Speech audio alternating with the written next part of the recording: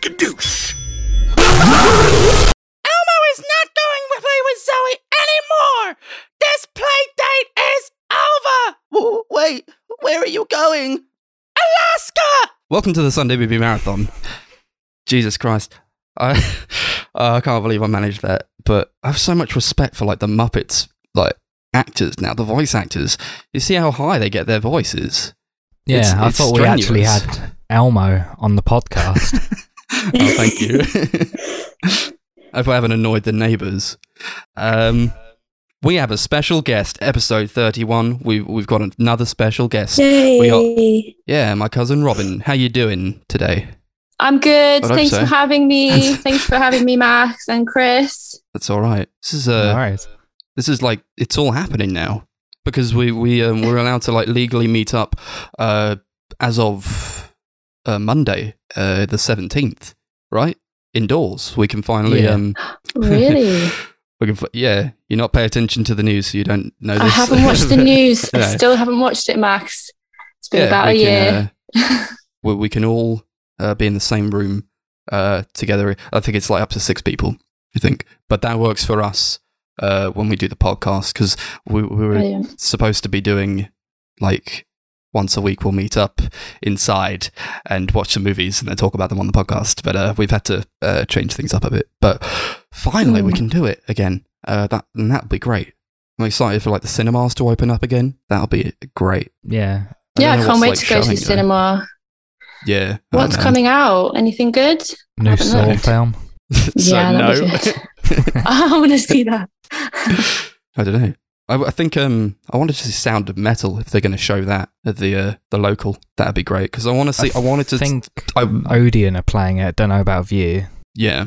Well, if I can get that in, that'd be great because I wanted to see it in like a big cinema setting because I hear like the sound is supposed to be great, so I've been putting it off. Yeah, you've also got things like Judas and the Black Messiah. It's getting a cinema release. Nomadland, like films that have been out on streaming for months. Now getting cinema releases now is opening up. Yeah. I won't see Nomadland though because I already watched that on Disney Plus and it wasn't that good. I mean, it was fine. I didn't love What it though. happened to like all the movies that were supposed to come out during the lockdown? Where did they go? Will they go out in the cinema? Depends, I think. Some of them were released on streaming services, like Nomadland. Or America's just not. got all of them, haven't they? America's got all of the movies, but we haven't. So some of them are on like streaming services, and some of them have just been delayed straight up. So like Black Widow, they want like a big cinema release with that movie, I think. So that's been delayed until they're able to confidently say that they can get the numbers in and make their money back.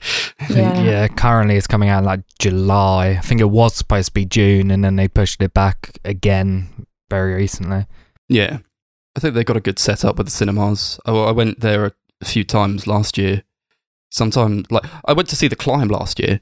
That was like one of the best cinema experiences I've ever had because it was like just me. It was literally just, I was the only one there and it was amazing. Good seat at the back, like directly like middle back. It was great and that was a fantastic movie. The Climb? What do you mean? The one with Hannah Montana? No, that's a song by Miley Cyrus you're thinking of. No, The Climb. It's about like 2 dudes who cycle, I guess.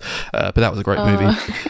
But then I went to see The Shining at the View, and like they're supposed to be like social distancing, but like they won't sit people in different parties next to each other, but they will seat people in different parties directly behind or in front of them. So I'm like, this isn't like a game of chess you're playing here. Like it's not like the coronavirus can't move forwards or backwards. It can. Nobody coughs sideways; they'll cough forwards, don't they? Yeah, it's a shame.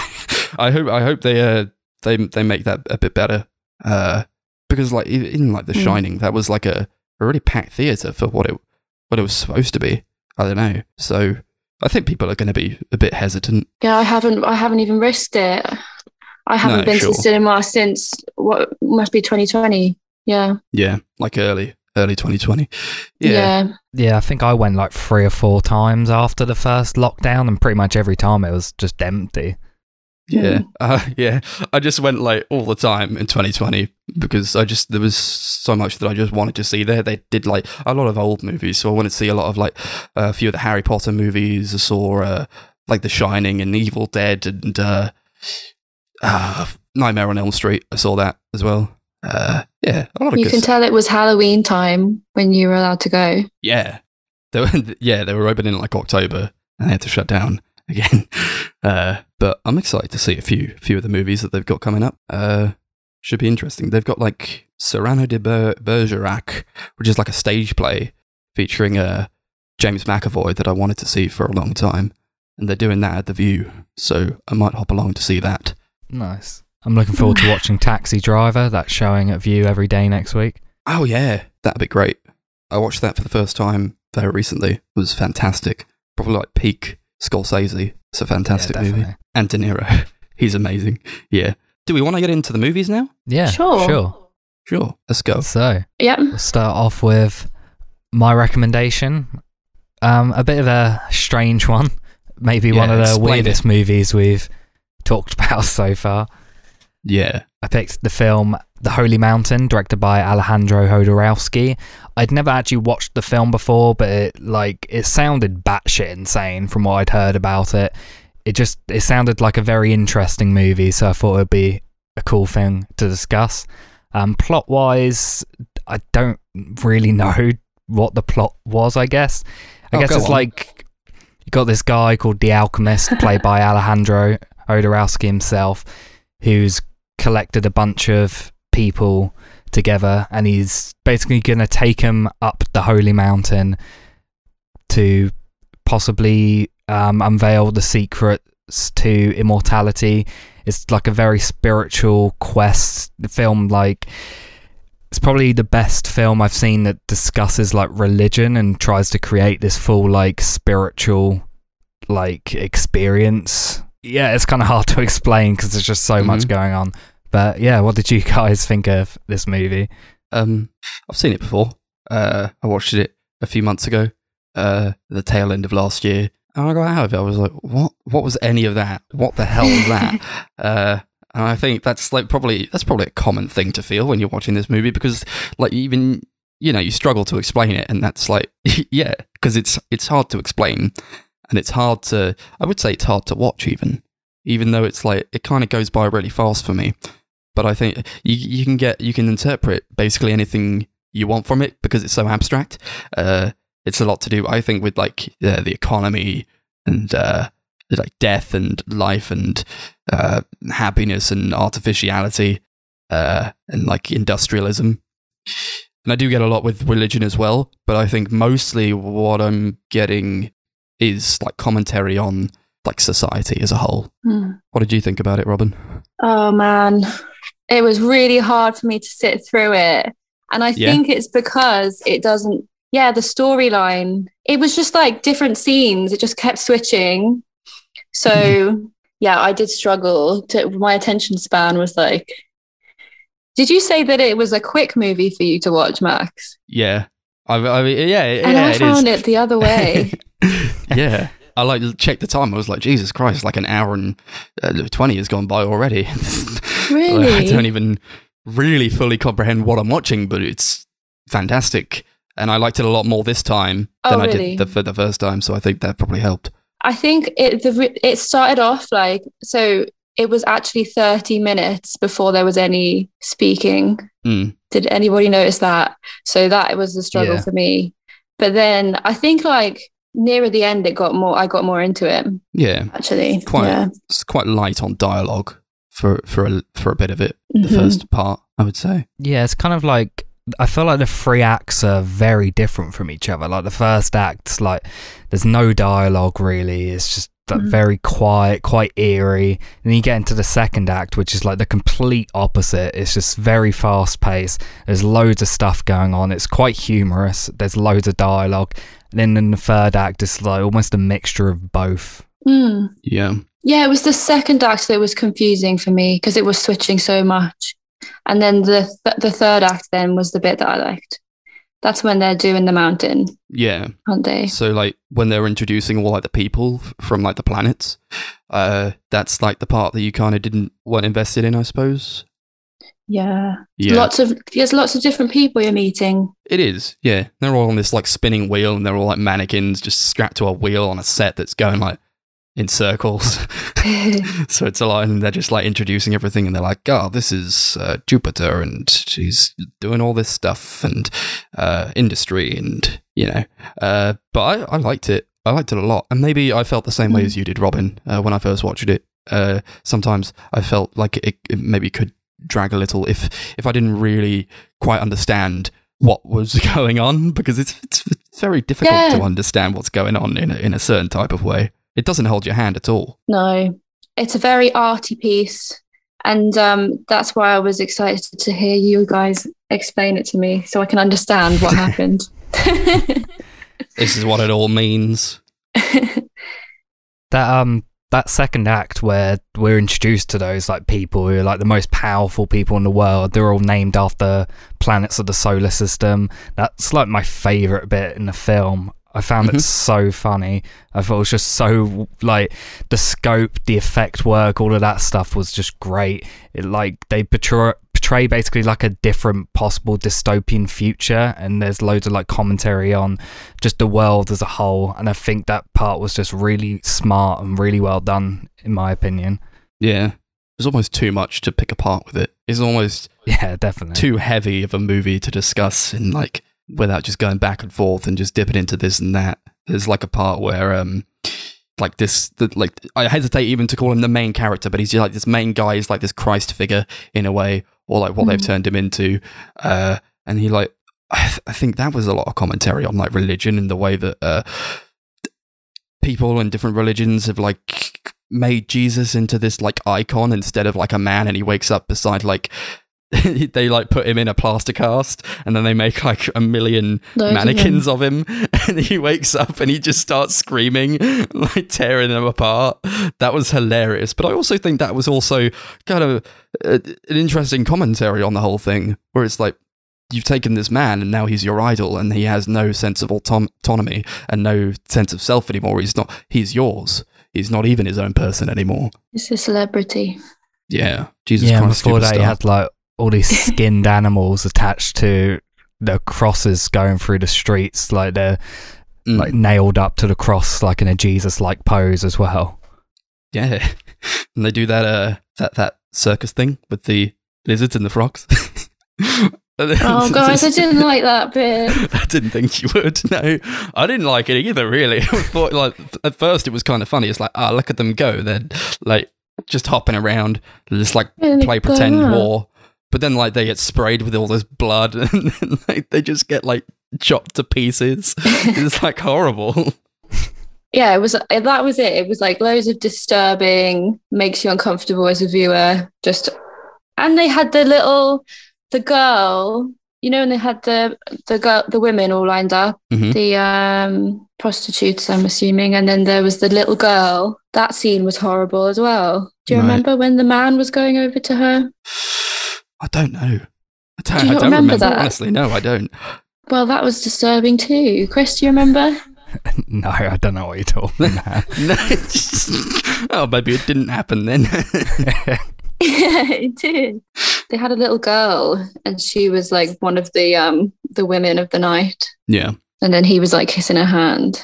Yeah. There was just lots of scenes like that were really gross. There were a lot of scenes like that. So much going on, I don't remember it all. I feel like I'd need to watch it a few times for everything to really sink in. Have you just seen it once, Chris? Yeah, this is my first time watching it.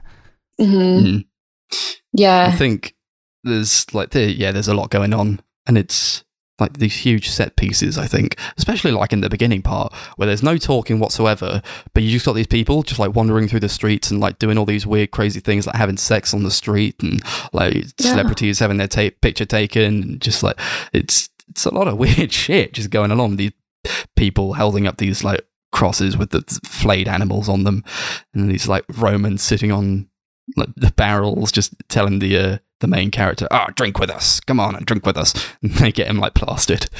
Yeah, and the music's really weird as well. There's like loads of didgeridoo and tribal sounds going on.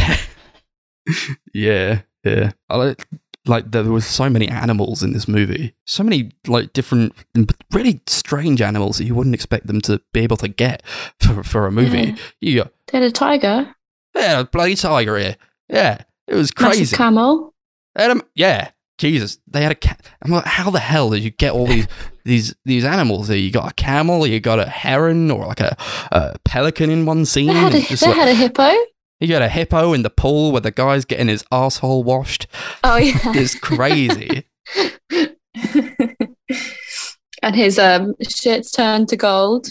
Yeah, that was a great scene. There was only like 2 animal trainers credited on the film, so I don't know if there was any more or whether there was just like 2 guys controlling all these weird, dangerous animals. Yeah, they just got like animals from like the streets or whatever, from like the wilds, and they were like, let's just put it in there. They're like, mate, if it hurts us, we'll just not include it. I got a bloody hippo in there. Hippos could tear you to pieces. What are they thinking? There's also a monkey in there.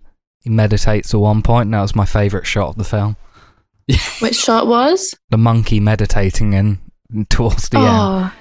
Yeah. Oh yeah, they had a monkey walking around. Forgot about that. Yeah. You're that girl who just carries the chimp around with her. Yeah. They're like best friends. I like that part where even as gross as it was, they clean him up after he goes into this like tower place. And then Hodorowski's like, oh, you are excrement. So he like gets him to like shit in a thing, and then like the shit boils and it like evaporates into like what God knows what, and then he's in like the center of this weird glass contraption, and then as it evaporates, it like turns into gold, and he's like, you are excrement, you can change yourself into gold. And like, that's very, I found that to be quite telling of like higher society. You always get people who like, if you talk about like the rich, and you're like, oh, the rich, they walk around like their shit don't smell. It's like, that's what I that's what I sort of took it as. Oh, interesting. Yeah, I had no clue what was happening. I thought that was supposed to be a self-development thing, like you can make yourself into gold. Yeah. Maybe. It could be. Yeah. Yeah. Even the shittiest of people can be redeemed into gold. Lovely. That's a far nicer sentiment than I think mine was. Yeah. That bathing sequence, apparently, like, that character, the thief, he's like the Jesus-like figure. He was originally supposed to be played by George Harrison from the Beatles, but the only reason he didn't want to be in the film was because of that scene. And he literally asked Hodorowski if they could cut that scene out, and he was like, no, you gotta do it. No, it is cinema. It was like, it'll be good because it proves to people you don't have an ego or something. But George Harrison, and he still didn't do it. No. Well, you could say that about literally anything, couldn't you? Like, if he doesn't want his asshole washed for everyone to see, I get that, I guess. Maybe like you could say that about anything. It's like, oh, you don't want to be in this scene that portrays your character as like as a rapist or like something horrible. You don't believe in art. Sometimes there are just things that actors don't want to do. I think like the best actors they try to push the boundaries a bit. I'm not saying this guy was like the best actor, but I do think he put on a pretty good performance, honestly. Yeah, he was good. He was very good. Yeah, it was a great scream. Oh god, yeah, blood curdling that was when he wakes up in those the Jesus room. Yeah. Just screams. Horrifying. Wait, who was the one who had to, when the scene at the end when they had he had the spiders all over him? That was a good actor. Oh my god. Yeah. Well, he was covered. They get people to do some weird shit in this movie, honestly. Like the guy has tiger nipples and starts squirting milk out of them. Oh. That was hilarious. The guy with leopard heads on his nipples, he starts sweating. Like, what the hell was that about? Yeah, but what does that mean? Who knows? What does it mean? What does it mean? I don't understand it. The milk of nature. Be fed by nature. All these decapitated leopard heads. I don't know. Maybe he just thought it was funny. Probably. There's a lot of funny shit in this movie. A lot of really weird stuff going, like the sex machine, the sex robot. He's like, it gives birth to a baby robot. Yeah. Or like, what is it, Venus? When they're introducing Venus, like their business is for the for the comfort and beauty of the human body. And like his father's there, he's like, my father is the creator of this empire. He is deaf, dumb, and blind. Like, before making a decision, he consults with my mother's mummy. He puts his hand to her sex. If it's moist, yes. If dry, no. Like, what the fuck? But that's like good commentary on like in industry, I think, and business. Yeah, I had that quote written down as well because it made me laugh so much. Yeah. Why do you think it's good commentary on business? Because, like, you know, they say like men are like led with their cocks in a way, but then like you see like the big tycoons at the very top tier list, and it's like just this guy making decisions based off of like if it's going to impress a woman, or like he doesn't really put much thought into it. So he's just like, oh, she's wet, yeah, I'll make that decision. She's dry, then it's not going to please her, so I won't make it. Interesting. And then all the women start off as workers, and then if they're good, then they become secretaries. Yep. Yeah. Hilarious. That was, he's like having sex with them on the mattresses as they go around the conveyor. They're all stood in a line with babies. But there's a good quote in that scene where he says, we know people want to be loved not for what they are, but what they appear to be. Yeah, so we create the masks. Yeah, they got all these like weird like strap-on muscles and abs to make the men feel good about themselves. And I was like, this is saying so much in such a short space of time. It's like most movies don't communicate this in 2 hours. How is this doing it in just like 5 minutes? It's pretty crazy, I think. And it's foreshadowing the era of social media, which we're all living in now. Yeah, it's really because that's relevant. It. We're all, It's very relevant to today. I think it's quite a timeless movie. Yeah, I was going to ask. Oh, sorry, my thing has been breaking up a bit. I was just going to ask, like, when did this come out? 74? 1973, I think. 70, yeah. Oh, God. 73, 74. It's like early 70s, so it's crazy that 73, yeah. What they're presenting in the film is still incredibly relevant today. Or is it just, like, a bit sad, you know? Yeah, they don't really change that much. We're still doing these kinds of things. It's still all about, you know, the capitalist agenda. We're in, like, late-stage capitalism now, and everything's more or less the same, or just like in some cases worse. You get a lot to do with like the environment and just people sticking their heads in the sand. In some ways, I feel like this is more relevant now than it was when it came out. Yeah, that's how I feel about a lot of like these early movies that tackle these kinds of subjects. Like we talked about Do the Right Thing, and that was about like police brutality and the black experience in America, and that's like more relevant today, I would say. Or it was all very relevant then, but it's just still ongoing. Yeah. They were exposing it then as well. Yeah. I love all the visuals in the film. I think like the shot composition, like all the colours and set design is just fantastic. Like I remember at one point I looked up the budget of the film and I was surprised that it wasn't higher because like all the set design and everything just looks incredible. I love like all the symbolism and imagery throughout. I just think visually it's just a stellar film. Oh God, yeah. I was going to say one of my favourite scenes is the bit where he's, visually is when he's going up into the tower, and then when he's in the tower. That is really cool. Got like, he's going up, he's like running up the tower in a way on like this hook. That was great. It didn't look safe, did it? No, definitely not. It did not look safe. I was like, how are they doing this? Just like, hey, I'll just do it. I feel like Jodorowsky's that kind of guy. Just like, just do it. Yeah. Yeah, but I don't know if they built like a big thing there. I don't know about that. Maybe it was just like a painting. Maybe. Oh, sorry, what was a painting? Like the big orange tower. Although I kind of feel like it's not because, you know, it had like the... I thought it was real. Yeah, it looked real. So I guess like... You don't think that was an effect, do you? Who knows? Honestly, it looks so good. Yeah, it was really lovely. Yeah, there's a shot where you see it and there's like a helicopter landing like in the street below. Apparently they didn't get any permits for that shot. They literally had an actor dress up as a police officer to stop traffic while they filmed it, and then after doing it they just ran away. I love that kind of stuff. Oh my God, that's great. I love that, those kinds of stories when you're talking about movies. You look into the background of the how it was all made. All that stuff is great. As we're on like that tower piece, looked amazing. And then when he gets inside, that was there are a lot of like crazy, interesting, colourful looking sets, but I think that one stood out to me a lot because it was just like this rainbow room, and like it felt like really deep, and like because like all the colours of this like rainbow painted on like the walls and the ceiling and the floor, it felt very like deep, like the room felt deeper than maybe it was. And then you got like a camel in the background who's just like at the back chilling out. Well, and the stuffed goats on his chair. The goat throne, the goat throne.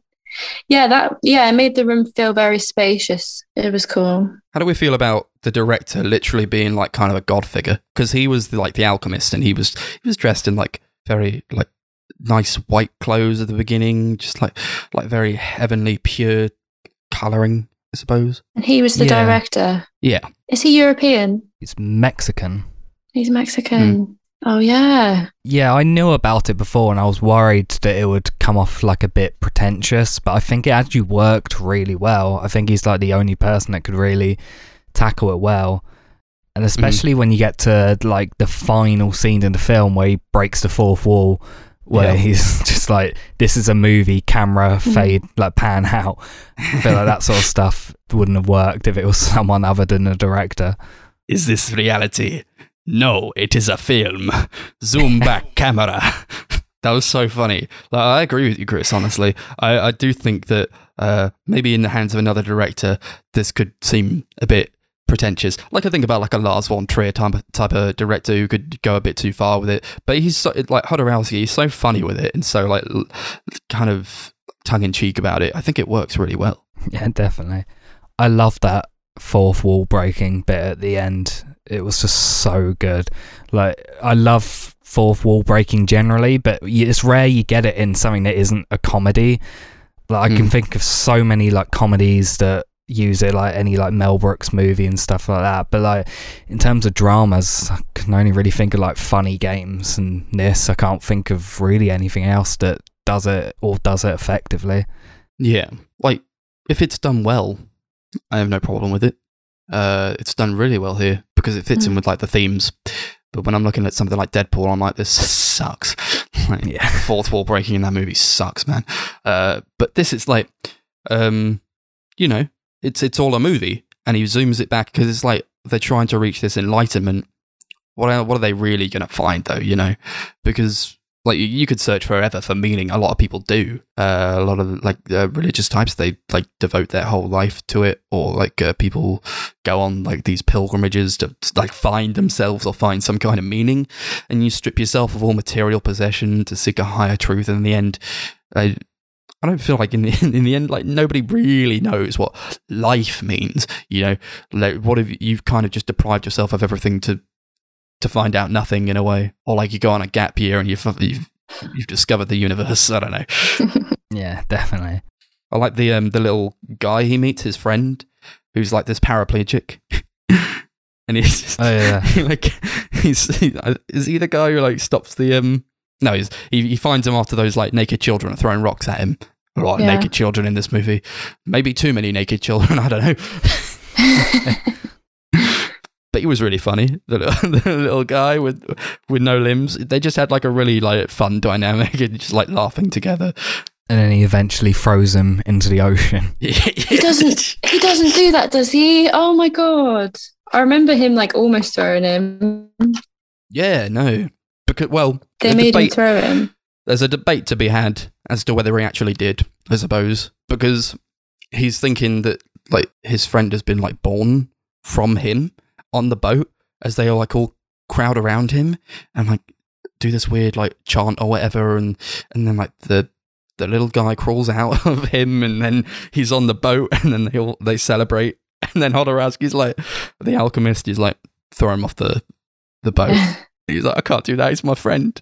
But then it cuts and he's not holding him anymore. So I feel like it was kind of just an illusion. But he had to let go of that part of himself, I think, because he's stripped himself down. As all these people who represent the planets have done, they've stripped themselves of their worldly possessions and their money and everything that ties them to like their businesses and the economy and economic structures. So I feel like that was a way to get rid of the past in that way. I love the amount of like attention to detail Jodorowsky did when it came to like creating like the spiritual experience, like on screen and off screen. Like apparently all the cast like lived in his home. He had like this communal like area in his house, and he would like always get them to do yoga and loads of spiritual exercises. Apparently he would take LSD while filming some sequences.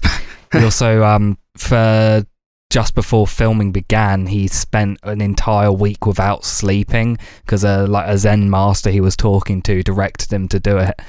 And even actually in the film, like the opening scene where you've got the two females who he like shaves all their hair off and like strips them down, apparently like that's like actual movements of a Japanese tea ceremony, like all the stuff they were doing there. And they weren't actresses that he picked, he just picked these two women who said they wanted to have this spiritual experience.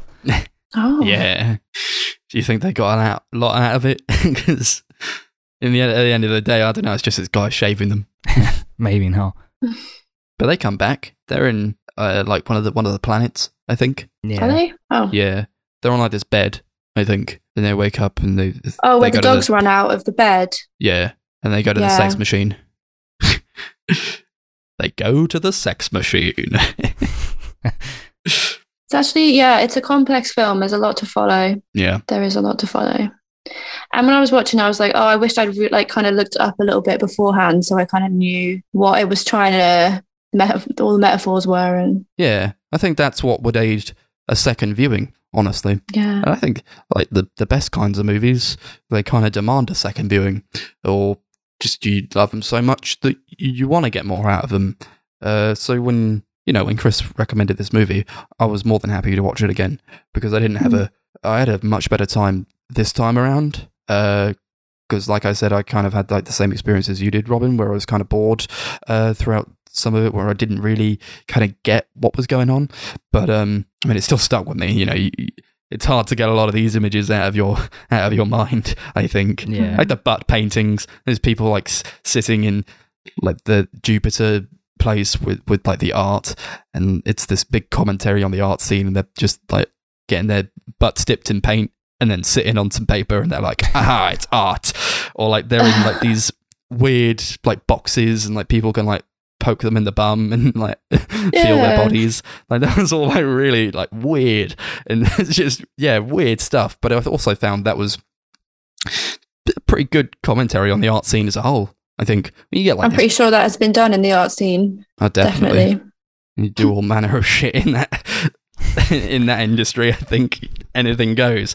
But I think that was like more to do with like how you can like sex sells, so it's like you don't really have to put much effort into it because like, well, they weren't good, were they? Just people sitting with their butts on the thing, and like that was like, oh, I could take a shit and it would come out better than this piece of art. And it's like that's like a comment on that type of thing. I think like you go to these art museums or like these galleries, and maybe a lot of it doesn't resonate with you, but sometimes a lot of it can. That's why I like going to like the Tate Modern a lot when I can go.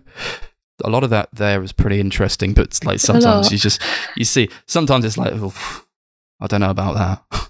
Yeah, I'm like pretty sure we've been, haven't we? Blank canvases. Yeah, we've been to the Tate Modern. Yeah, I went a couple of years back. There was like just a room full of mirrors, and I was like, I don't know what I'm supposed to get out of this really. But then like also there was like in another room there was like a big flag, and it was like supposed to be covered with the blood of slaves or something. I was like, Jesus Christ. That real blood of slaves on this real flag that's in this museum. Really? It's pretty crazy God. Stuff, yeah. So that has an impact.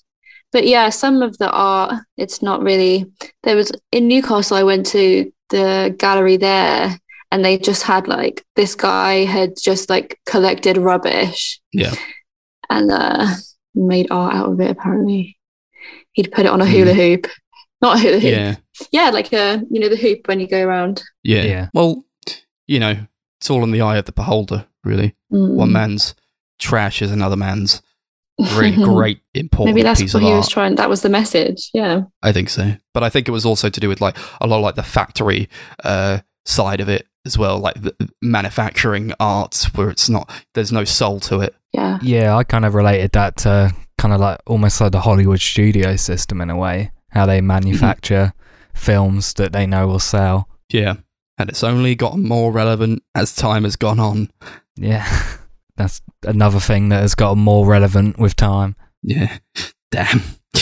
I liked when like people got like shot or stabbed, as brutal as that is to say, but they don't use like blood. They use like different colors of liquid. One guy gets like shot and he's like spilling out black blood. One of them gets like stabbed or whatever, and it's like yellow, or just like it's one of them was like a bird flies out of the wound. That was kind of like a movie we watched a few on the podcast called Nostalgia, where they tear open like a statue and birds fly out of it. That reminded me a lot of that. Yeah. Yeah, I remember the scene where they were like running. They were taking these drugs that made them run into the guns. Yeah. And then the yellow blood was coming out. What was that about? She was like, we were experimenting with a drug that it makes you feel invincible or something. Yeah. Oh god. That was so funny. And then they like cut to like down this alleyway, and this like limbless midget is like just screaming and like kicking something. Yeah, mannequin. Yeah. Do we have anything else to add to the film, or are we good to move on to the ratings? There's so much. Wait, do we give ratings? Yeah. Yeah. We give ratings. I guess I want to say like a bit more about like the planets, I guess. I liked a lot of what was going on there. Just to wrap it up quickly, like loot on the planet Pluto. He's got like kids dressed as Mickey Mouse, and I guess that was like a big comment, like on like Disney as a company, I think. And that reminded me a lot of like the ending of Full Metal Jacket, where they're singing the Mickey Mouse song. Or like Axon, the chief of police on Neptune. He was really funny. But then like he's like cutting testicles off of people, and that was like, I don't know if you could call it an issue, honestly. It's like, I have a sanctuary of 1,000 testicles in here. It's like this last testicle, I had 999 testicles, and now I have 1,000. I'm like, but it's 2 testicles a piece, so wouldn't it just be double that? That's it. Oh dear. Yeah. It's a lot of fun if you can stomach something like this. And if it's something that kind of grabs you, then maybe it's something that will pull you back as well. It definitely it pulled me back. I was definitely going to watch it again at some point, but I'm glad that I got to talk about it here. Yeah. Ratings then? Yeah. What should we rate this out of? You know, there was an old woman with bright blue pubes singing on this like really tall toilet, suitably from the planet Uranus. So, singing old women. Let's do that. Out of singing old women. Yeah. Like I said, there's so much going on in this film. It's so hard to get everything out of it in one viewing. But I really, really loved this movie. I just had such a blast watching it. It was really fun for me. I thought it was so interesting. Like visually, it was incredible. I just really loved everything about it, and I cannot wait to watch it again. So I'm going to give it 10 singing old women out of 10. Glad I finally got to watch it. Yeah, nice. I love this movie so much. One of my favorite movies now. I think I would definitely watch it again, like a third time and probably a fourth time, just to get more out of it. There's so much going on that I think can only benefit from just multiple viewings. There's like the part where like she's saying like they're manufacturing like war weapons for kids, and she's like, we have a computer program with the politics of the government. It tells us what kind of toys to produce to condition children from birth. And I'm like, oh, that cuts. Or like they were manufacturing hypersexed brown native vampires who can only be destroyed by a cross the color of white skin. Oh god. I think one of the funniest, I actually laughed out loud, like booming laughter, and like, what was it? It was like right after like the woman was on the toilet, and then they go into this place, and then like there's this chief behind a table, and he says, to save the country's economy, we must eliminate 4 million citizens in the next 5 years. And then he gets on a phone, he's like, begin the operations of the gas chambers, gas schools, gas universities, gas libraries, gas museums, gas dance halls, and gas whorehouses, etc. That feels like kind of a jab at like the government, with their fingers on the trigger, able to kill whoever they want at a moment's notice. Brilliant movie. Bloody loved it. 10 singing old women out of 10. Yeah. Guys, I'm not going to rate it as high. That's all right. Because I need some words. I need it to be a bit slower for me to be able to pay attention. But maybe if I was sat watching it with Max and he could force me to sit I could tell you exactly what's going to happen. and explain it to me as we go along, then I'd give it a 10. Yeah. But yeah, I'm not sure if I'd actually watch it again. I'd give it a 5. I probably wouldn't watch it again. Without being forced to. That's interesting. Even though I can tell it was so impactful on you guys, and it clearly has a good message. Yeah. But I appreciate it, the experience that I've had watching it. Nice. That's always good then. Yeah. Goodbye to the holy mountain. Real life awaits us. That was a great line. That was great. Okay. Oh, there was also a good line where he was like, rub your clitoris on the mountain. Yeah. You want it nature here. I had that written down, actually. Yeah, rub your clitoris. Give yourself to the world. That made sense to me, that one. Yeah. Okay. Lovely. I'm glad we could talk about that bonkers movie. Next up, we got another movie that's not quite as bonkers, honestly. But it was my recommendations from 2012, directed by Haifa Al-Mansour. It's called Wadjda, and it is filmed and set in contemporary Saudi Arabia. And it's about a girl, Wadjda. She's 10 years old, and she just wants a bicycle. So she does what she can to raise the money in order to ride the bike of her own, like the boys do. But this is a place where it's pretty difficult for girls and women to do as they please. So you get a lot of like just commentary on how Saudi Arabia is like nowadays, even with the restrictions they place on just people. I think women especially, and how the country is policed, I think. So what do we think of this movie? Yeah, I really liked it. Yeah? Nice. It was directed by a woman. It was? Yeah. Yeah. Yeah, it's like the first film ever directed by a Saudi Arabian woman, and also the first film entirely shot in Saudi Arabia. Yeah. Apparently, really? There's like a debate about whether it's like the first movie from Saudi Arabia, but maybe the first movie shot entirely in Saudi Arabia. She had to do a lot of shit to get this movie made, man. I admire her so much. She's just like, just wanted to tell this story, and I mean, I'll get into it in a bit, but like she had to direct some of the street scenes from inside a van, because like that could have sparked protest to see like a woman doing something so considered not for women. So I just have like this really, really deep respect for her. She set out to do the movie that she wanted to make, and I think she did it pretty well under the conditions. Yeah, I respect her for her drive getting this made, and like it's obviously quite a landmark film, and the fact is like the first film shot entirely in this country, the first film from a female director from this country, but I still didn't like it. I just didn't think it was a very well made movie. Not well made. Hey. What do you mean? I don't know. I just feel like the writing, especially, is like a lot of it's just very convenient. Yeah. Like the fact that there's this competition that if she wins it, she gets literally the exact amount of money that she needs to get this bike. There's the headmistress who's just like the most cliched, strict, cruel headmistress in the world. Like she was just so cartoony, and just how mean to everyone she was, and how like one-noted she was. Yeah, I felt that a lot as well. That being said, I do really like the performance for Wadjda, for the main actor who played the little girl. She was really good. She was very like headstrong and very witty. Very good performance from her. And like, I think my main problem with this movie is that it feels just a little too safe.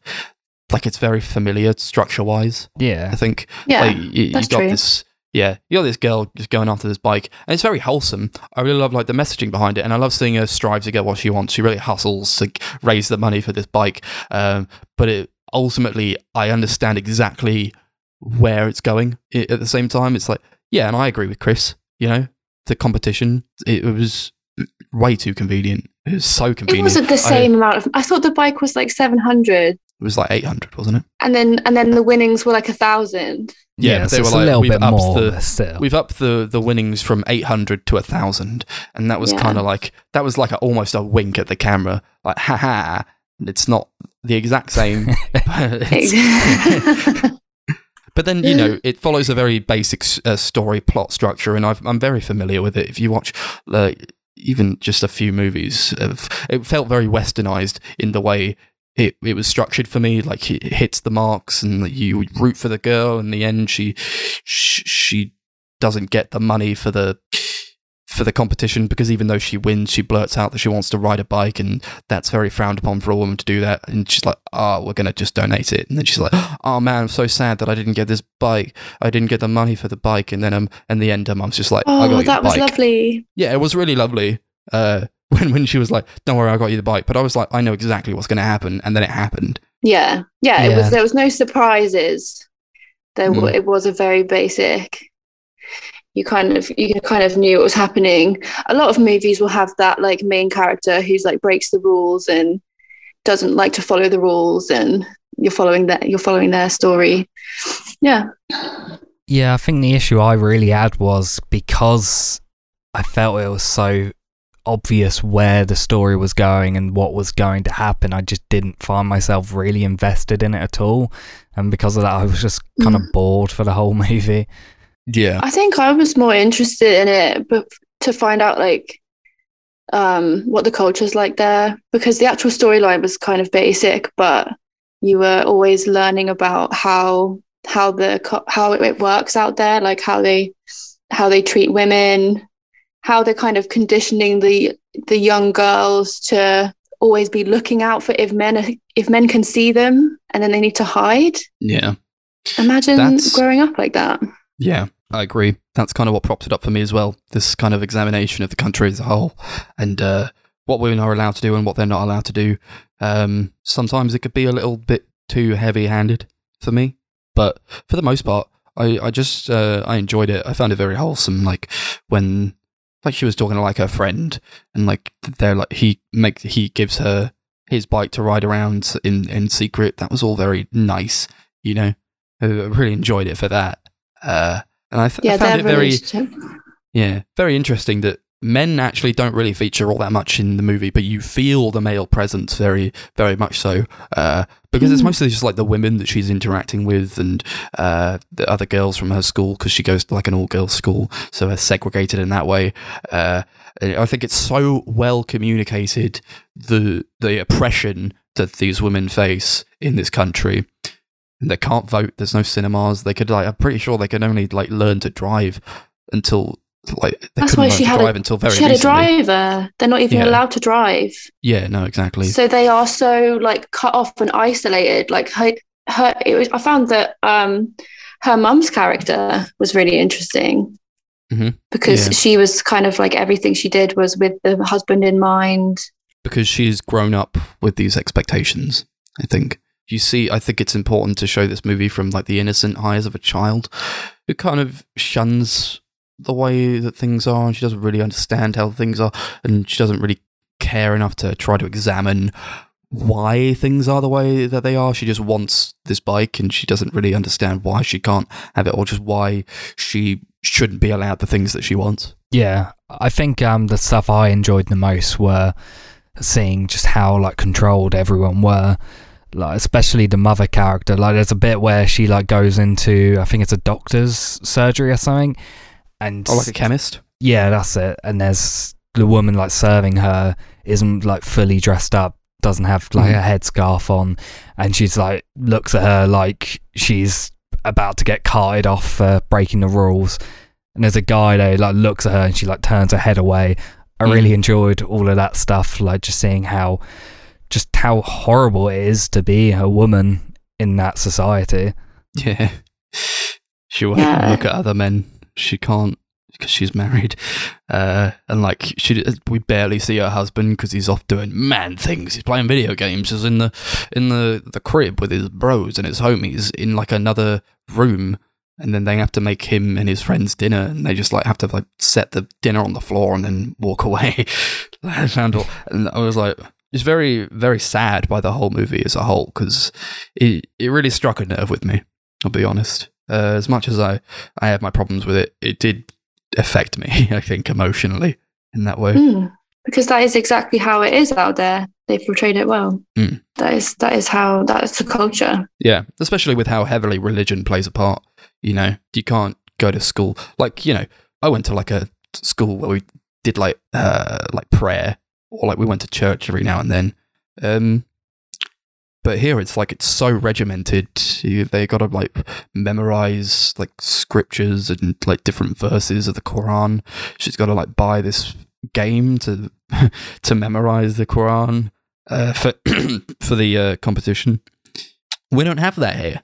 We don't have it here. It's not so ingrained in our society. I think we're not as as conservative, as ironic as that is to say. But I think, yeah, it got me. It got to me. Yeah, like the praying is just part of their daily routine. It's part of everything. It's like the whole school is about religion. It's based on religious beliefs, isn't it? Yeah. Compare it to like now and in here in like Western culture. And I'm not saying that, you know, women have it super easy here, but like at least we're able to like, you know, just like go out on dates and date who we like and see who we want to see and do all these things and have all these freedoms. I think we're very, I was almost going to say we're very lucky here, but maybe it's not that we're lucky. It's just that like that part of the world is not, they almost just seem a bit too behind, you know? Yeah. I mean, men and women are just completely separate. They live completely separate lives out there, which is, I think it's a shame. Even that family tree only mentions the males of the family. And then, you know, and then she's a little kid. And so she puts her name on it and she comes back in and like one of the men has taken it off. That's not giving her a great message as a child growing up. I was like, that was a funny scene to me. She was like, her mother was like, why are you so interested in your father's glorious family tree? I'm like, if it's so glorious, why shouldn't she be interested? Yeah. Yeah, all those bits that show just how like bad it is to be a woman, how like controlled they are and how little like rights that they have. All of that reminded me of an animated film which kind of tackles it, called Persepolis, which kind of tackles it in a very similar way, like from the eyes of a child who was growing up in, I think it was set in Iran. It was back when it was called Persia, I think. Just all about how bad it was there. That film definitely tackles it in a much less wholesome and more political way. I do prefer the way it tackles it a lot. But yeah, I still think this film tackles this subject incredibly well. I think that's really the only bits that I actually enjoyed in the film. Yeah, I think like when I like praise this movie, I'm not really praising like, because it's not really anything I've not seen before in terms of the story that it's presenting. But I like that it was made by someone who lives in this world and wanted to tell the story. And it felt very personal. Yeah, it definitely did. I didn't like the part where her mother she's like, oh, can I have a bike? Can you give me the money to buy a bike? And her mother's just like, no, goddammit. And then she's like, you won't be able to have children if you ride a bike. I was like, what? What does that mean? Because nobody will marry her. Really? That's what you got from I didn't get that from that. I was like, I don't even know. I was like, oh, it'll squash you and you won't be able to like have a baby in it. It was like, what the hell? Use too many muscles. Yeah. And there's the bit where she like falls off her bike and like she's like, I'm bleeding, and her mum like runs out and says, where are you bleeding from? Yeah. Buddy. Yeah. He's like, her friend who's like, oh, all that fuss about a bike, you can't even ride one. I'm like, no shit, she can't ride one. She'd never had the chance. Why are you saying this for? You knew that. Why would she be able to ride a bike? I think the relationship she had with him was very wholesome. And with her mum, especially at the end when they were kind of like there for each other, when her mum was going through the dad remarrying, and they were like witnessing it from their house. That was pretty awful. Yeah, because she could not bear him a son. Yeah, it's a shame. So he went and got another wife, which is probably quite a common thing as well. Yeah, they were like joking about like marrying Wadjda off. And like, oh, don't worry, we would never do that to you. But it's like, that's a relevant thing to talk about, isn't it? Because that could happen. It's definitely a thing that could happen here, and that's probably a very scary prospect. It's what happened to the girl who met up with her boyfriend. Mm-hmm. Because she did that, then they kept her inside, and then they were going to marry her off. Yeah, there's like a little child in her class who she's like, oh yeah, I got married. Oh yeah, that wasn't real. What do you mean that wasn't real? What, she got married? I thought that was a joke. Yeah. No, she's like, I got married. Here are the pictures. Oh my God, I thought that was like a boy that she fancied.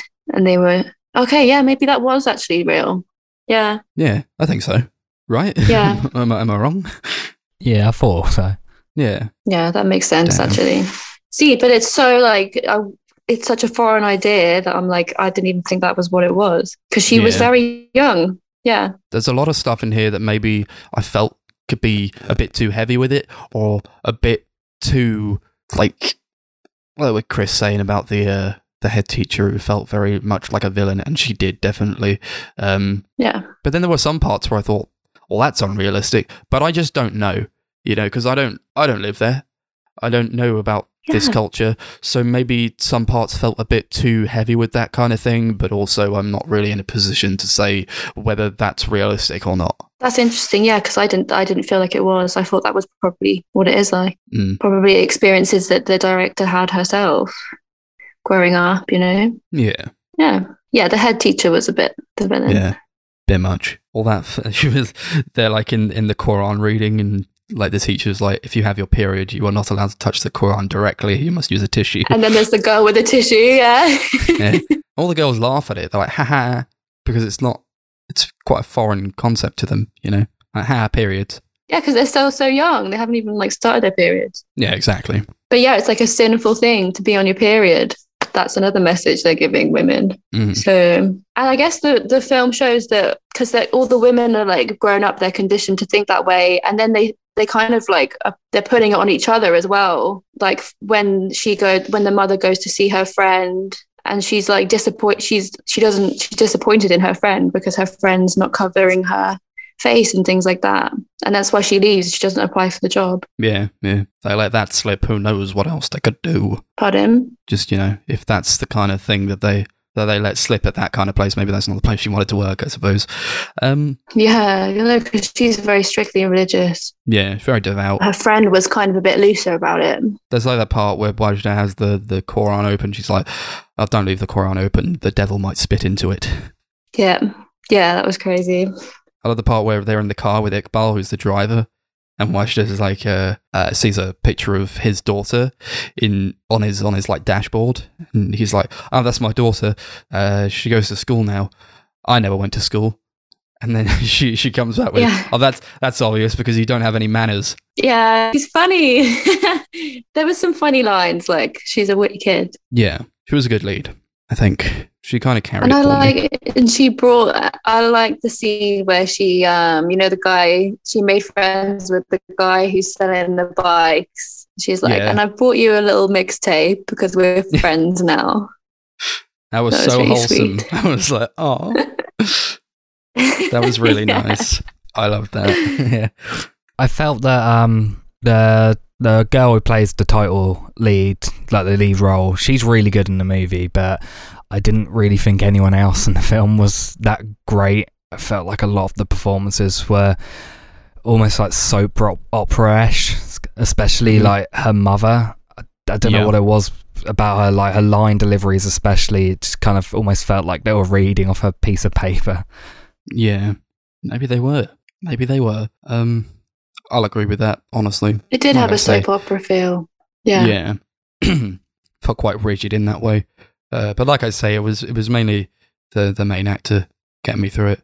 She was really good. Yeah. Because I think it's probably hard to depict this kind of thing if you live in it, you know, and maybe like you want to get the right actors for it in a kind of way, I suppose. I feel like they would have had the mother and father. They looked like they were probably already famous actors. Yeah, that's why I don't know Saudi if like Arabia. I feel like these people they're in this movie. They probably lived in Saudi Arabia, probably. I've got no reason to believe that they would not be.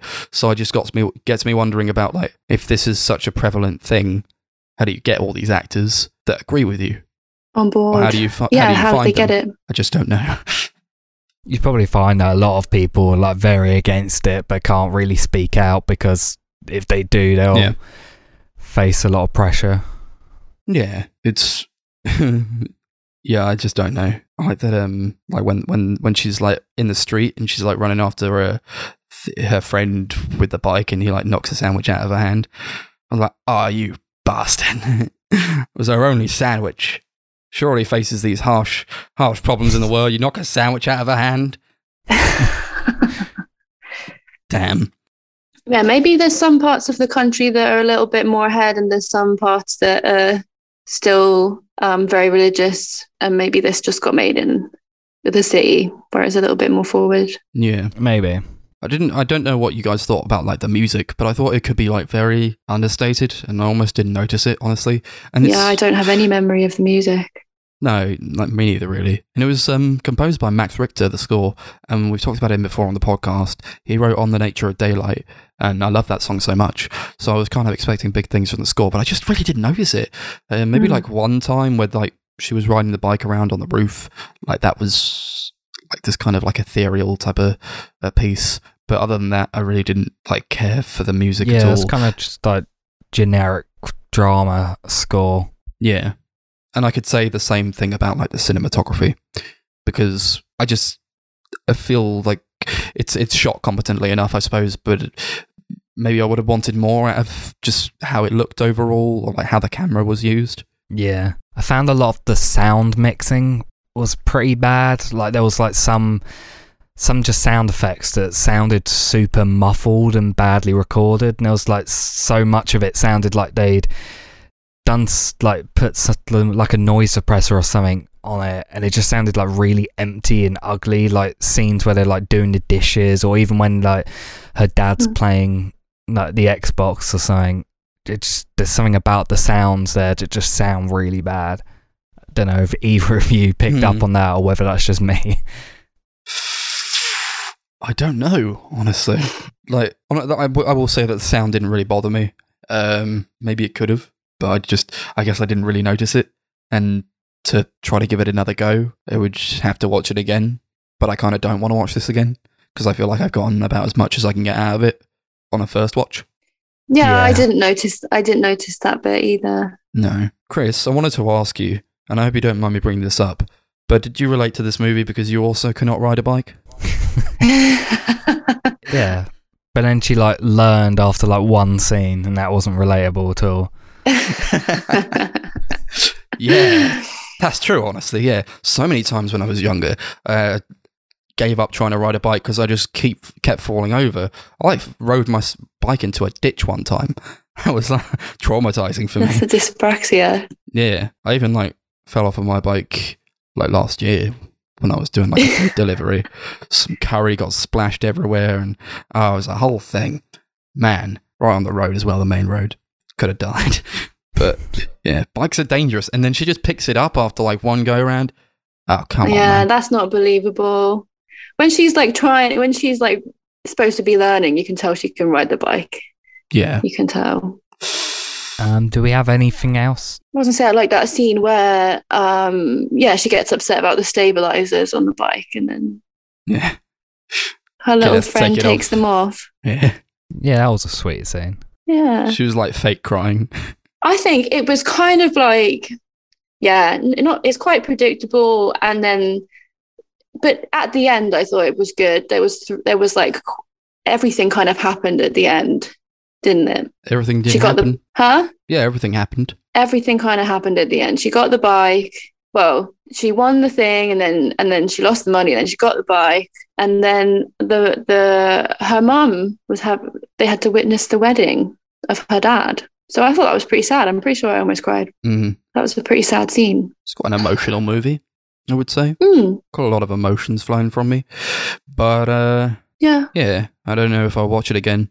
But I liked what I got out of it this time around. So, should we go on to the ratings? Yes. Yeah. What would you rate it? Should we rate it out of bikes? Out of 10 bikes? Yeah, you read my mind. 10 Qurans, though. Nah, we'll do bicycles. Yeah, I wasn't really a fan of it. I don't think it's a terrible movie. I think some of it is decent. I feel like I probably was, I don't know, just I can understand why people would enjoy it. I just didn't really get anything out of it. And I'm going to give it, I don't know, maybe like a 4 or 5 bikes out of 10. I feel like 4's a bit harsh, so maybe 5, but yeah. Mm-hmm. Cool. Yeah, it's not doing much terribly, I don't think. But at the same time, I kind of don't feel like it did like much in the way of like something that was totally impressive or just like really standout-ish.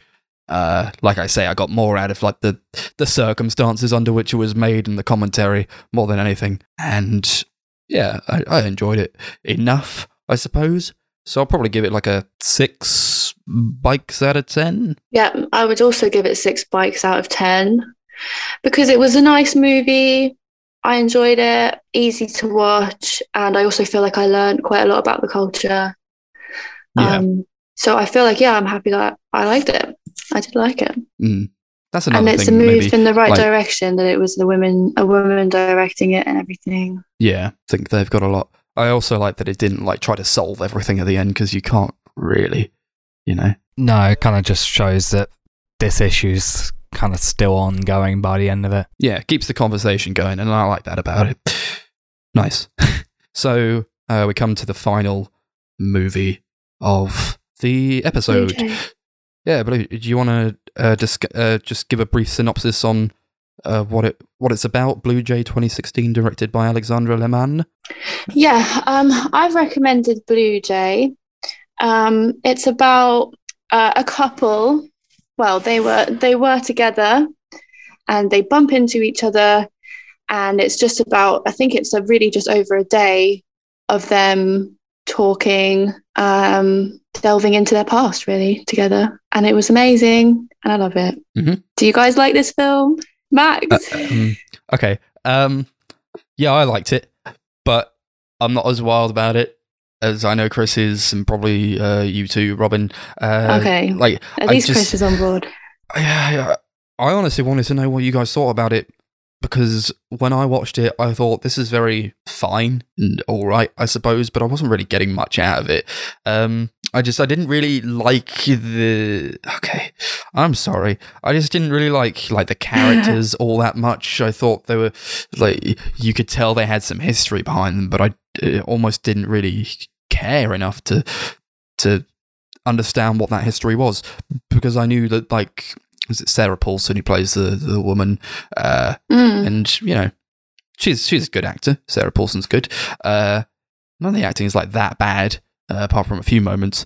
But she's married in this movie, and like the whole time I'm like, why are you doing this if you're married? Like, you shouldn't. Like, why is this happening? And why are you doing this for him? In a way, because you why are you doing this tell, to him? Yeah, why are you doing this to him, and why are you doing it for him? They do like this like role play thing where like they play like their husband and wife for a night, and that got under my skin because I was like, why are you doing this when you could just go home? Because they have such a history, don't they? What, you think he was doing this for him, like for her ex-partner, Jim? I just feel like he was like, he seemed like he was very into it, you know, and I'm sure like she was also very into it, but in like, you know, I was just like, why? But why? What? I feel like she, in the back of my mind the whole time, I was like, what's the goal? Why are you showing me this? And that's like, again, I hate to be like too negative on it because I did like it, but like I just have these problems with it, you know. I felt like it was very relatable because it was like, they were kind of in battle with what's morally right to do, and then with all these like huge history that they had and their emotions, and like they were both following their emotions, weren't they? Because they wanted to spend the time together. Because there was loads of times when she could have gone home, and then she kind of was like, oh, can I see your house? And they kept it going, and it was on the edge of, is it right? Is it the right thing to do? Yeah, I kind of felt like a lot of it was like almost them feeling like this nostalgia, like she wanted to keep taking it further because she was just having such a great time bringing back these incredible memories that she had. Yeah. But then it got to the point where the bad memories kind of crept back in, and it got to the point where they couldn't really ignore that being obviously that they broke up because of the fact she got pregnant and got rid of the child. I felt like that bringing all that back, it was very powerful. I felt like it was quite relatable in the way that you always have fond memories of things in the past, but sometimes you have bad memories as well that never truly like completely go away, especially if you're like thinking about a past relationship. Like I'd say that I've had past relationships where I have like really fond memories that I still think about, that I still cherish, but I also have bad memories, and know anytime I think about the good memories, then the bad ones come with it as well. Yeah, I don't know. Yeah, I've never actually seen an ex after. Do you know what? I can't imagine, and that's kind of why, because of that, like all of that was coming back up, and he was like, all the trauma came back up for him in the scene where he's just like burst into tears and he's crying, and because of that whole, like, he's being reminded of that whole life they could have had together. So so it was so emotional. I'm sorry, that scene was like unintentionally hilarious for me. When like he's like crying, he's like sobbing, and he's like freaking out. He's like a child because he's basically like not really moved on. He's like telling her that, oh yeah, my mum just never throws anything out. He's got all the clothes he has from when he was young, and all the stuff in his bedroom is from when he was younger. And I'm just like, that's just you though. I think like I got the sense that it wasn't his mum who was the hoarder. I felt like it was just him who couldn't move on. And then he like that could have been interesting, I suppose. I liked all that, but then he just like he freaks out and he like has this like emotional outburst, and I'm just like, it's really funny. It's not sad. It's just funny. Where's your empathy, Max? Yeah, I'm sorry. I'm heartless. I thought it was really good acting on both of them. I thought it was amazing. Like I love American Horror Story, so I already love her. And they were both, I felt like it felt very genuine. Yeah, sometimes people burst out screaming like that. I think it was good, but I also kind of get where Max is coming from. I didn't personally find it funny, but I can understand why he would. Yeah. Oh yeah, I can see Max laughing at that scene. There's a lot of weird bits like that was sort of like cringy in a way. Or just like when they were like doing like that. They were out on the porch and they would go like, fuck the ice cream. I was like, stop saying it. They say it like 4 times. Like, oh, please. Yeah. They're like rapping about it. I'm like, I don't like this. Do not like it. I thought you might be cringing at the dancing and stuff as well. Yeah. I was honestly on board with it until like they started doing this roleplay thing, and then it went downhill from there, and I thought, why is this happening all of a sudden? Well, it's what they used to do when they were kids. You know, that was that recording. Yeah, but at the same time, I was like, don't you have somewhere to be? You know, Sarah Paulson, don't you have somewhere to be? You were supposed to see your pregnant sister who you left. And like, I don't know. Don't you have any sense of responsibility for the other people in your life? No, her husband's going to die soon, so... Yeah, that was weird as well. She might as well get back with him, with Jim. That was really weird. Like, oh yeah, my husband's like 68 years old. I was like, what? It's almost like they're basically trying to recapture what they had when they were young, because they were like 16, 17 or whatever it was. They were like in their late teens. They're like something innocent about their lack of responsibility back then, and they kind of want to recapture that then and just pretend that everything outside of that doesn't exist. Exactly. That's exactly it. Yeah, but also, like, they're doing all this stuff with each other that seems very romantic. They're stargazing, they're pretending to be like husband and wife, having a meal together. And like at the end, they like sit on the sofa and they just like high five, and it's like, haha, we're just bros, no boundaries were crossed here because we high fived. Did you know that, well, I feel like all those bits were just trying to show the audience their compatibility and like how the kind of the relationship that could have been, that was lost because of that, because she had the abortion, which surprised me when I first watched that. That just added loads of depth to the whole film, I think, when you found that bit out. But did you know that it was like mostly improv? Felt like it. Yeah. Not in a bad way. Not in a bad way. No, I mean, like, they're good actors, you know. They're amazing actors, You know, I like their performances enough, but yeah, I just didn't really do it for me. As much as I did like it, you know, I like that they were kind of presenting, like when the reveal came, and then like at the very end when they just kind of stare at each other by the car, I was like, this is like presenting like kind of an alternate history wherein like they could have been together, but history went another way, and things don't turn out the way you think they will, for better or for worse in the end, and you can't really do much in the way to change it if you're like kind of a determinist in a way. So I liked all that about it, you know, the messaging, I suppose. Yeah, I think a lot of like how they improvise the dialogue is really good. I think some of it can be a little bit off, but for the most part I think it feels very natural. Mark Duplass, who was one of the lead male, he like wrote basically the synopsis and outline of each scene, so they kind of knew roughly what was going to happen, and then just the conversations they had, they just came up with on the spot, and I felt that it added a really natural edge to a lot of the dialogue. Like a lot of the conversations felt real, and that was what I enjoyed about it. Yeah, like they meet at the shop at the beginning.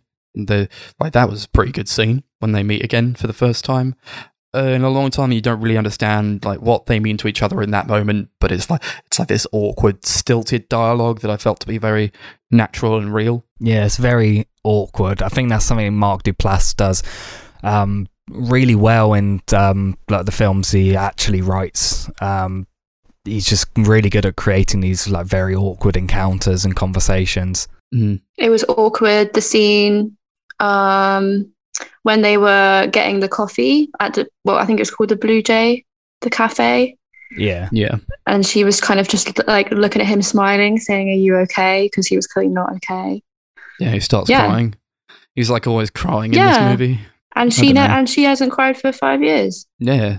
Funny how that works out. How they're like the polar opposite of each other, but find their way back in a weird kind of way, I suppose. But that felt more, I don't know, that felt more like it was just put in there, you know. It's like, oh, look how different their lives turned out, kind of thing. Well, I felt like opposite.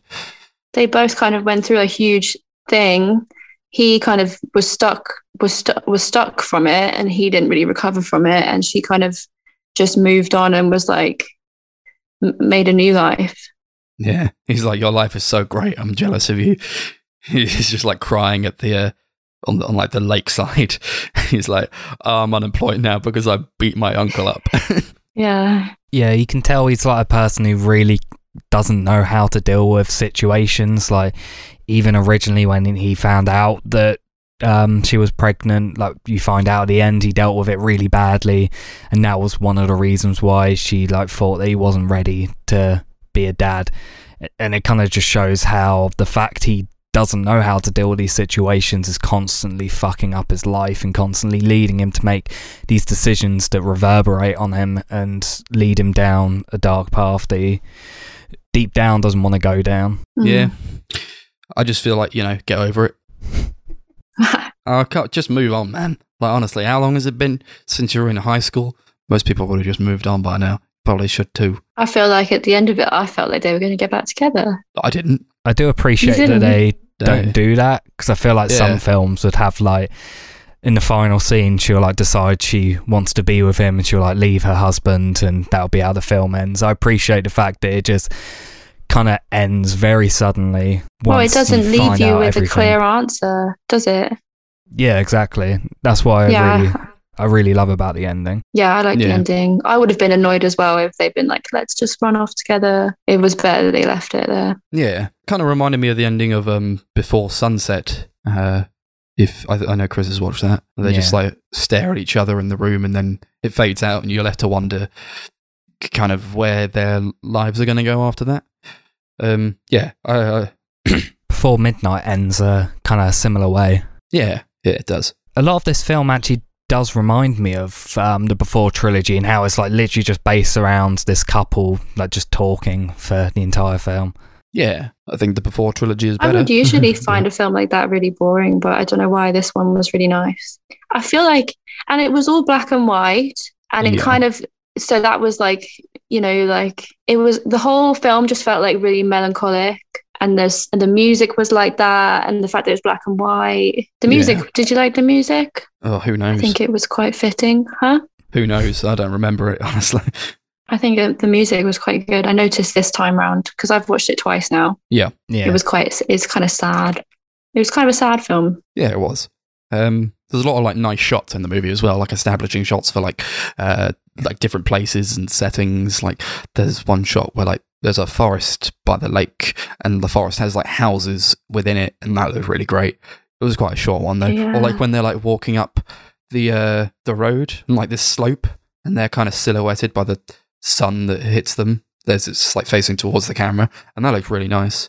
But I'm sorry to bring it down again, but I thought for the most part, I was like, does it actually look that good? Most of the movie, does it look that good, or is it just in black and white? Yeah, that's fair.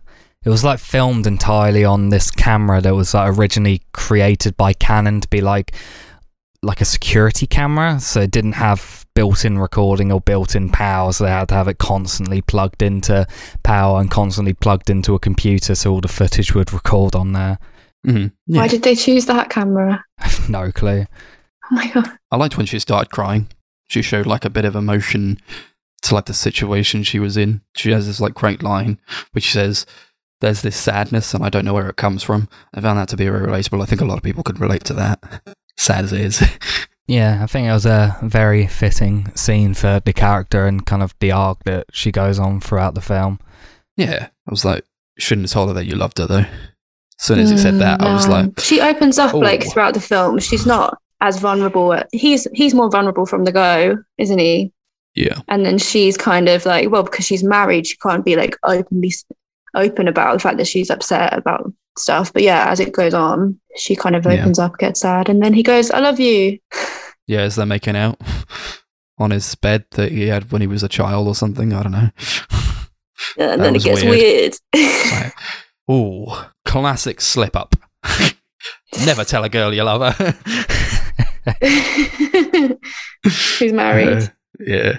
I found it a bit too convenient when she found that letter that was addressed to her. She's like rifling through his stuff. I'm like, first of all, why are you going through all his stuff? Like, okay, you knew him back then, but you don't know him now, and this is not your stuff. Let's start going through his things. And then, like, there's this massive pile of letters, and she just happens upon, like, the one letter in the pile that was addressed to her. She steals it.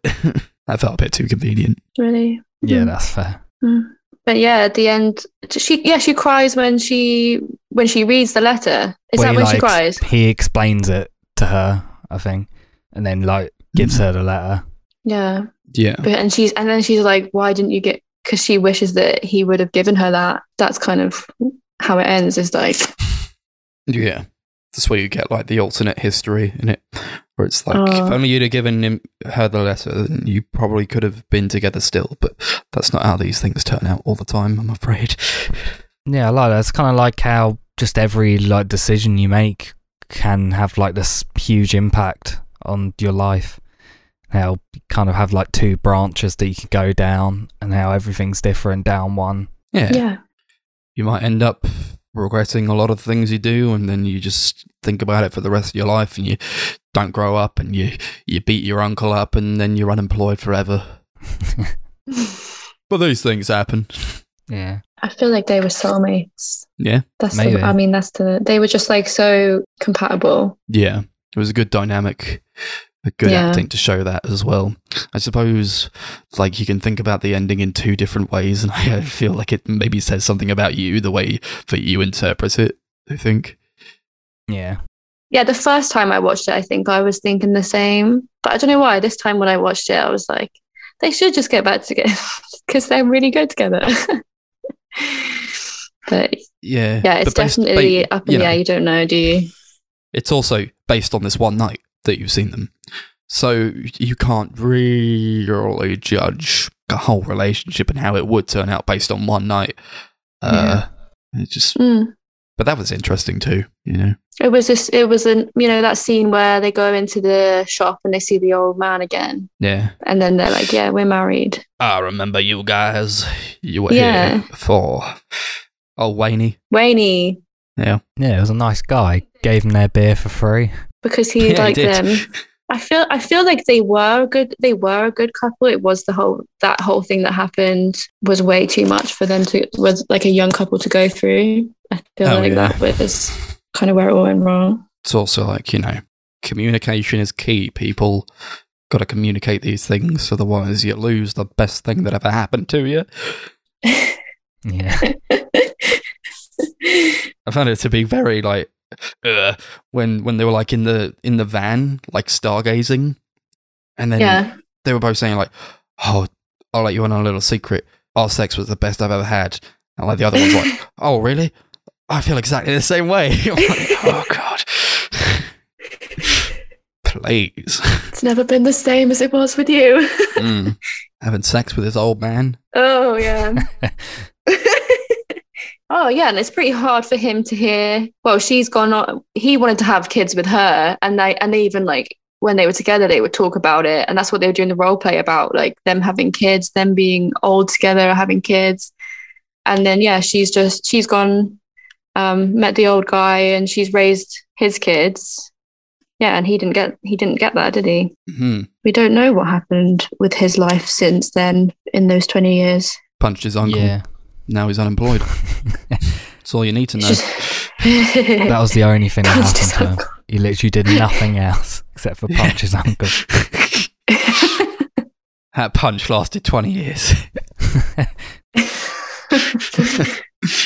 She reads his diary as well. She just reads it aloud. I'm like, you have no boundaries. Oh, he wrote like a crap poet, but at least it was his, you know? Yeah. Don't read someone's diary. Don't do that. Especially when they tell you not to read it. Yeah, exactly. He's like begging her not to read it. She's just like laughing at him. Like, oh my God. I remember when I clicked on that film, I did just think I don't know, it just really stuck with me because I thought it was just going to be like a normal a romantic thing like all that movie was to me. So that's why I recommended it. Yeah. Well, I'm glad you guys enjoyed it a lot. Yeah. I just couldn't really get on board with it most of the time. Do you have anything else to add, or do we want to get into the ratings? Yeah, I could get into the ratings. Okay. What are we going to do it out of? Oh, I'm not going to say what I was going to say. I'd give it a 10 out of 10. Okay. Oh, wait, what are we doing it out of? Diaries. We could do that. Sure. 10 diaries. Read the diaries. Yeah. Or pot noodles. Oh, that's another thing, yeah. All the food looked disgusting. They were at dinner. There's like ramen and like liquidy eggs. It looked awful, man. These pale colours. That was it was the point. It was like they were being funny about it. Nah, it looked awful. He was going, what an amazing meal you've made, dear. You made the ramen wrong as well. She was stabbing it. It was boiling hot ramen. And she was I'll just put this water in a bowl and then I'll just stab the ramen into it and break it up into little pieces and then like just place it on the table. That's fine. No. Where's the soy sauce? Exactly. Where's the soy sauce? Where's the love?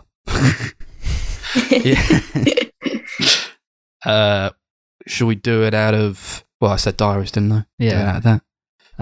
This also my second time watching it, and I was worried that the second time around I wouldn't enjoy it anywhere near as much, but I still did. I really loved this movie. I think it's just somehow both quite melancholic and also wholesome at the same time. I think the acting's great. I really loved how it's improvised. and I just love how simple the movie is. And I'm going to give it 9 diaries out of 10. Nice. Yeah. Yep. And I'm a cynic, and I hate love, and all the rest of it. No, I did like it, honestly. I enjoyed it up until they started doing that role play, and then it never got back on track for me. So it's unfortunate, but that's how I feel. So I'm going to give it 6 diaries out of 10. Still a positive rating.